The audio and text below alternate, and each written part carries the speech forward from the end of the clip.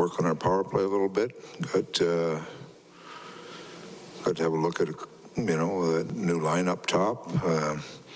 We got some guys that are they're in competition for jobs, or doing what they can do to get noticed. We got some young players that are finding their way. The goaltenders have all played well. I mean, they've 4 guys have played half a game each, and they've all played really well. So, yeah, it's some things that you like, but there's parts of it that you can tell it's still exhibition. Sure. Brendan Perlini with 3 goals in 2 games, a guy that you know in the past. What have you thought of his? He's been good. I mean, he's trying to get his career back in order. He's playing like a hungry player, and one of his greatest attributes is he shoots the puck a ton, and that's what he's doing, right now. So getting some opportunities to shoot. So, he's playing for his life right now, and it's good to see a guy giving everything he's got. It seems like he's found a little bit of chemistry with, I know it's early, but with those line mates, and you've had him there for games. You must have liked that line, I imagine, correct? No, they were good. I mean, Shoresy is another guy that's really playing well. And Turris is trying to get his game going. So, what it is, you got veteran guys, all 3 of those guys, and Pearls is, I think he's got a couple hundred games where they're veteran guys that they like the life in the NHL. They like to play in the NHL, and they know they got to win a job. And when you have an idea what the life is like in the NHL and play in this league, it's worth fighting for, and they're fighting for a job right now. And what did you think of your 2 younger forwards in McLeod and Benson tonight? Yeah, they were solid too. I mean, I thought our whole group was solid all the way through. Are you getting pretty much what you expected out of Hyman? I mean, playing with McDavid can look easy, but not everybody can fit in and produce like he's been doing.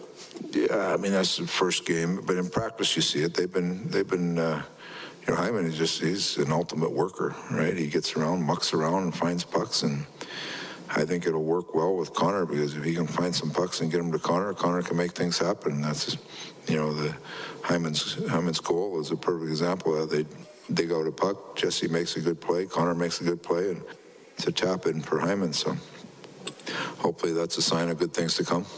You didn't just add players, you kind of added a dimension to the team with the off-season moves, some leadership, some grit, are you kind of, I know again, every question you preface is it's only the second game, but are you seeing that come to fruition here? Well, I think the guys, with the players we've added,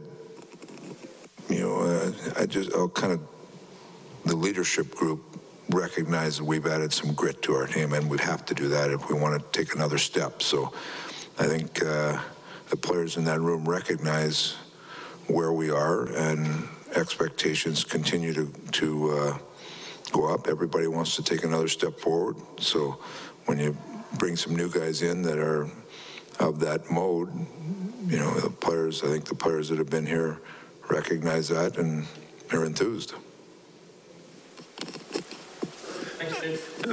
Oh, 1 second. Tip, you've talked a lot about you wanted to see your penalty kill. Didn't give up a goal, but obviously Seattle didn't have like their normal power play guys. What did you make of just the guys implementing your system? You know what? We'll see. I got to I'll go back and just kind of watch the details of it. We're trying some people in there that there's. Shores, he's got some experience at it, but there's just certain things, kind of triggers that we look for, go at a certain time, and when you haven't done it enough, you got to get a little more rhythm in it. There's a certain place you got to put sticks at different times and things like that they'll learn. So we'll continue to kind of harp on those details and use a few guys. A guy like Seaver, you can tell he's killed a lot in the league before. There's certain things that he'll do that you can kind of recognize as a veteran guy. But McLeod and Benson got a bunch of killing tonight, and I'll go and look at it, but they were fine. We're trying to get Hyman and Nuge maybe as a pair. We'll see how that goes. From your kind of live impressions, what were your thoughts on Bouchard on the PK? He's been solid. His whole game's solid. Like he's going to be fine. All right. Thanks, guys. All right. That is Oilers head coach Dave Tippett. Hi, it's Shauna, and I might be a bad parent because my kids think French fries are vegetables. Hey, it's Ryan, and I might be a bad parent because I went out for wings when my wife was in the hospital after giving birth. Johnny here. I might be a bad parent because in my house, the tooth fairy gives pocket change. But we're not alone. Len emailed us and said his 6-year-old daughter's Tarzan moment going from love seat to lazy boy by curtains made him more proud than any dance recital. And Andy left his 2-year-old at the rink. All right, guys, I'm sure we're not alone. Like Andy's kid. For stories and confessions like this, make sure you check out our podcast. It's called Bad Parents, and it's available wherever you get your podcasts. I left a glove at the rink.